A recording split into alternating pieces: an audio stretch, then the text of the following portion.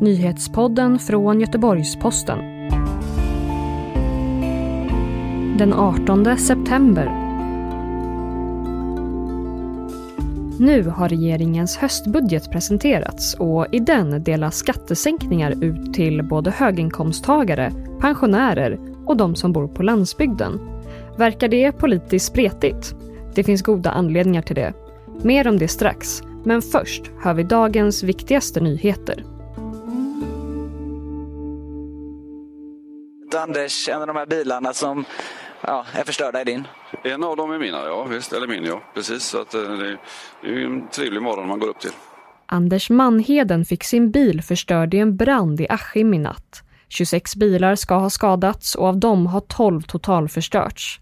Polisen har inlett en förundersökning om misstänkt mordbrand, men ännu är ingen gripen. Energibolaget ST1 bygger en ny anläggning vid Göteborgs hamn. Raffinaderiet kommer kosta omkring 2 miljarder kronor att bygga och det ska bestå av bland annat en vätgasfabrik och en fabrik för förnyelsebara bränslen. Planen är att producera 200 000 ton förnyelsebara bränslen om året. Nyvalet i Israel igår blev jämnt och varken landets nuvarande premiärminister Benjamin Netanyahu eller utmanaren Benny Gantz kunde utropa sig till segrare. Nu öppnar de båda för samtal och förhandlingar om vem som ska bli landets premiärminister. Nyvalet var historiskt i Israel då man aldrig tidigare har hållit 2 val under samma år.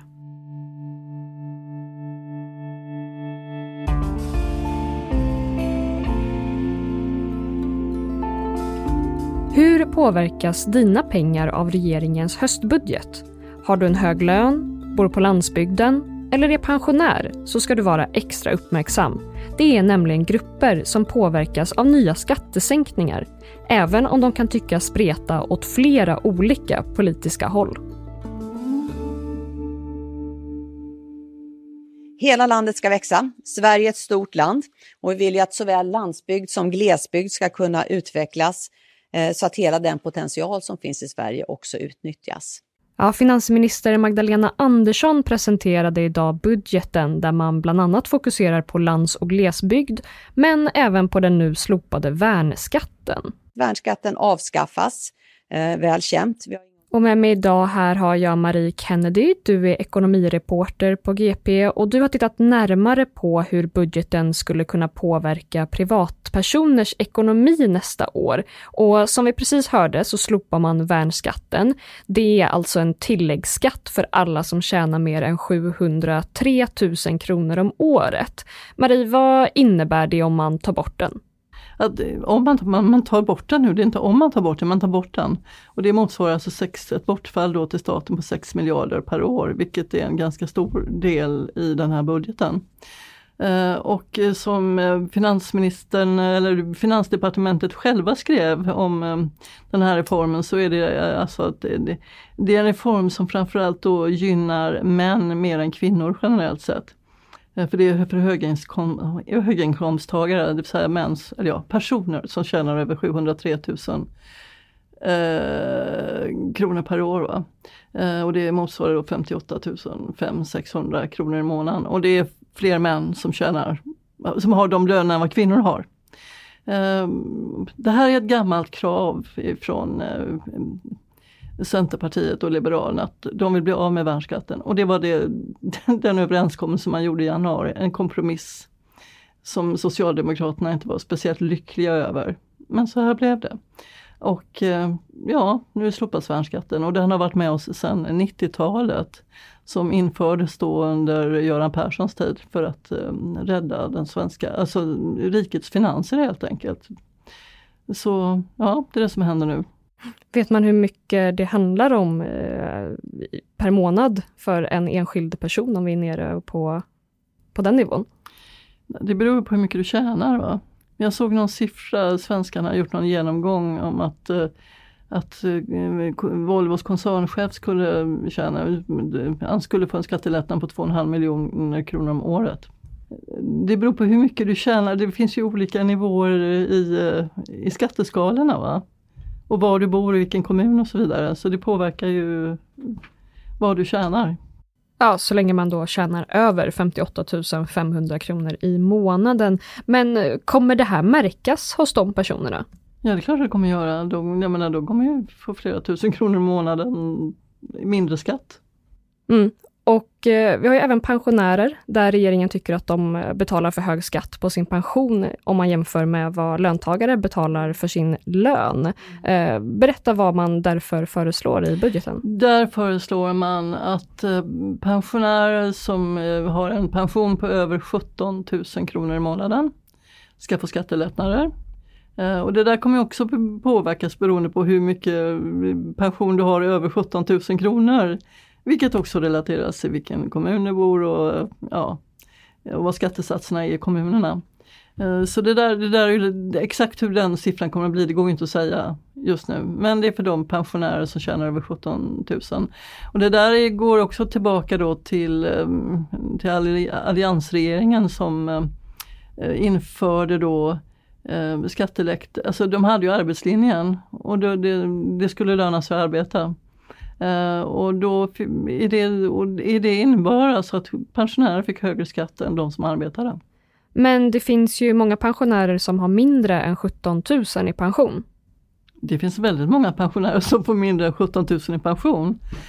Och det finns också den här gruppen då som får garantipension. Och det är de som är alltså absolut lägsta pensioner i landet. De kommer däremot få ett påslag på 200 kronor i månaden. Plus att de får ett höjt bostadstillägg upp till 7 000 från de 5 600 som har varit taket hittills.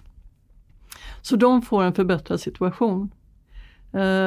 Och det är ju i den här gruppen då, och där skriver Finansdepartementet också att i den här gruppen är det framförallt kvinnor som har de absolut lägsta pensionerna. Tidigare då så intervjuade jag Avanzas privatekonom Johanna Kull och hon konstaterade att det finns en stor samstämmighet mellan de politiska partierna att man ska värna de som är alltså pensionärer som har det sämst ställt. Men det finns också en utveckling här en effekt av det här för att det kan bli så att personer som kanske har jobbat ett helt yrkesliv med låg lön eller medelinkomsttagare och jobbat deltid fast då hamnar över gränsen för garantipensionen. Att skillnaden mellan att få garantipension och den pension du får utöver det när du får en normal pension blir så liten och att det här kallade respektavståndet då, som det heter på det här skattespråket, minskar. Och hon konstaterar att nästa år kommer skillnaden mellan de som aldrig har arbetat och de som har arbetat med en genomsnittslön i hela sitt liv. Där kommer skillnaden att vara 500 kronor. Okej. Om vi tittar vidare här på det landsbygdspaket som regeringen lägger 2,2 miljarder kronor på, där ingår det en skattereduktion för de som bor på landsbygden. Kommer den skattereduktionen märkas i deras plånböcker? Det beror på hur mycket bil de kör. Därför att bensin- och dieselskatterna går upp med 15 öre. Men det kan bli 10 öre också. Det beror på hur mycket biobränsle man blandar i drivmedlen. Risken är väl ganska så stor att de ökade bränsleskatterna kommer att äta upp hela den skattereduktionen på 137 kronor i månaden. Det är så mycket det handlar om alltså? Ja, och alltså i de här, alltså bor man i Norrland eller de här glesbygdsområdena, då kör man bil. För det finns inga kommunikationer som kan matcha människors behov att ta sig till jobbet eller att åka hälsa på vänner och släktingar. Man måste ha bil. Och det kan bli tufft. Tack så jättemycket Marie. Och jag går över till Arne Larsson. Du är politikreporter på GP och vi har ju nu pratat om att fokus i budgeten ligger bland annat på höginkomsttagare, pensionärer och de som bor på landsbygden. Och man kan ju självklart vara höginkomsttagare och bo utanför någon slags tätort. Men hur spretig uppfattas ändå denna budget?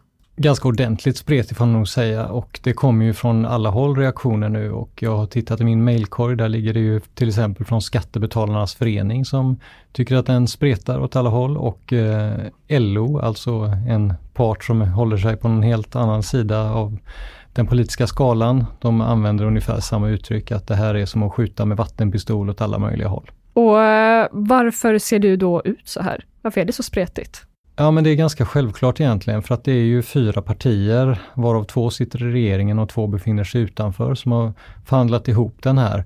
Och det utgår ifrån en kompromiss i grunden, alltså januariavtalet, det här 73-punktsprogrammet som Centerpartiet och Liberalerna tecknade med regeringen för att släppa fram Stefan Löfven som statsminister.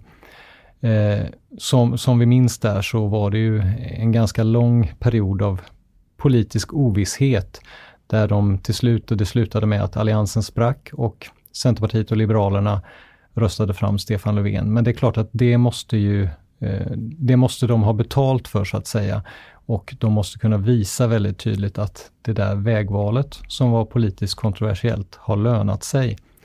Så därför har de ju fått igenom en hel del av sin politik i den här budgeten, och det är ju ett villkor för att regeringen och Löfven ska kunna sitta kvar, helt enkelt.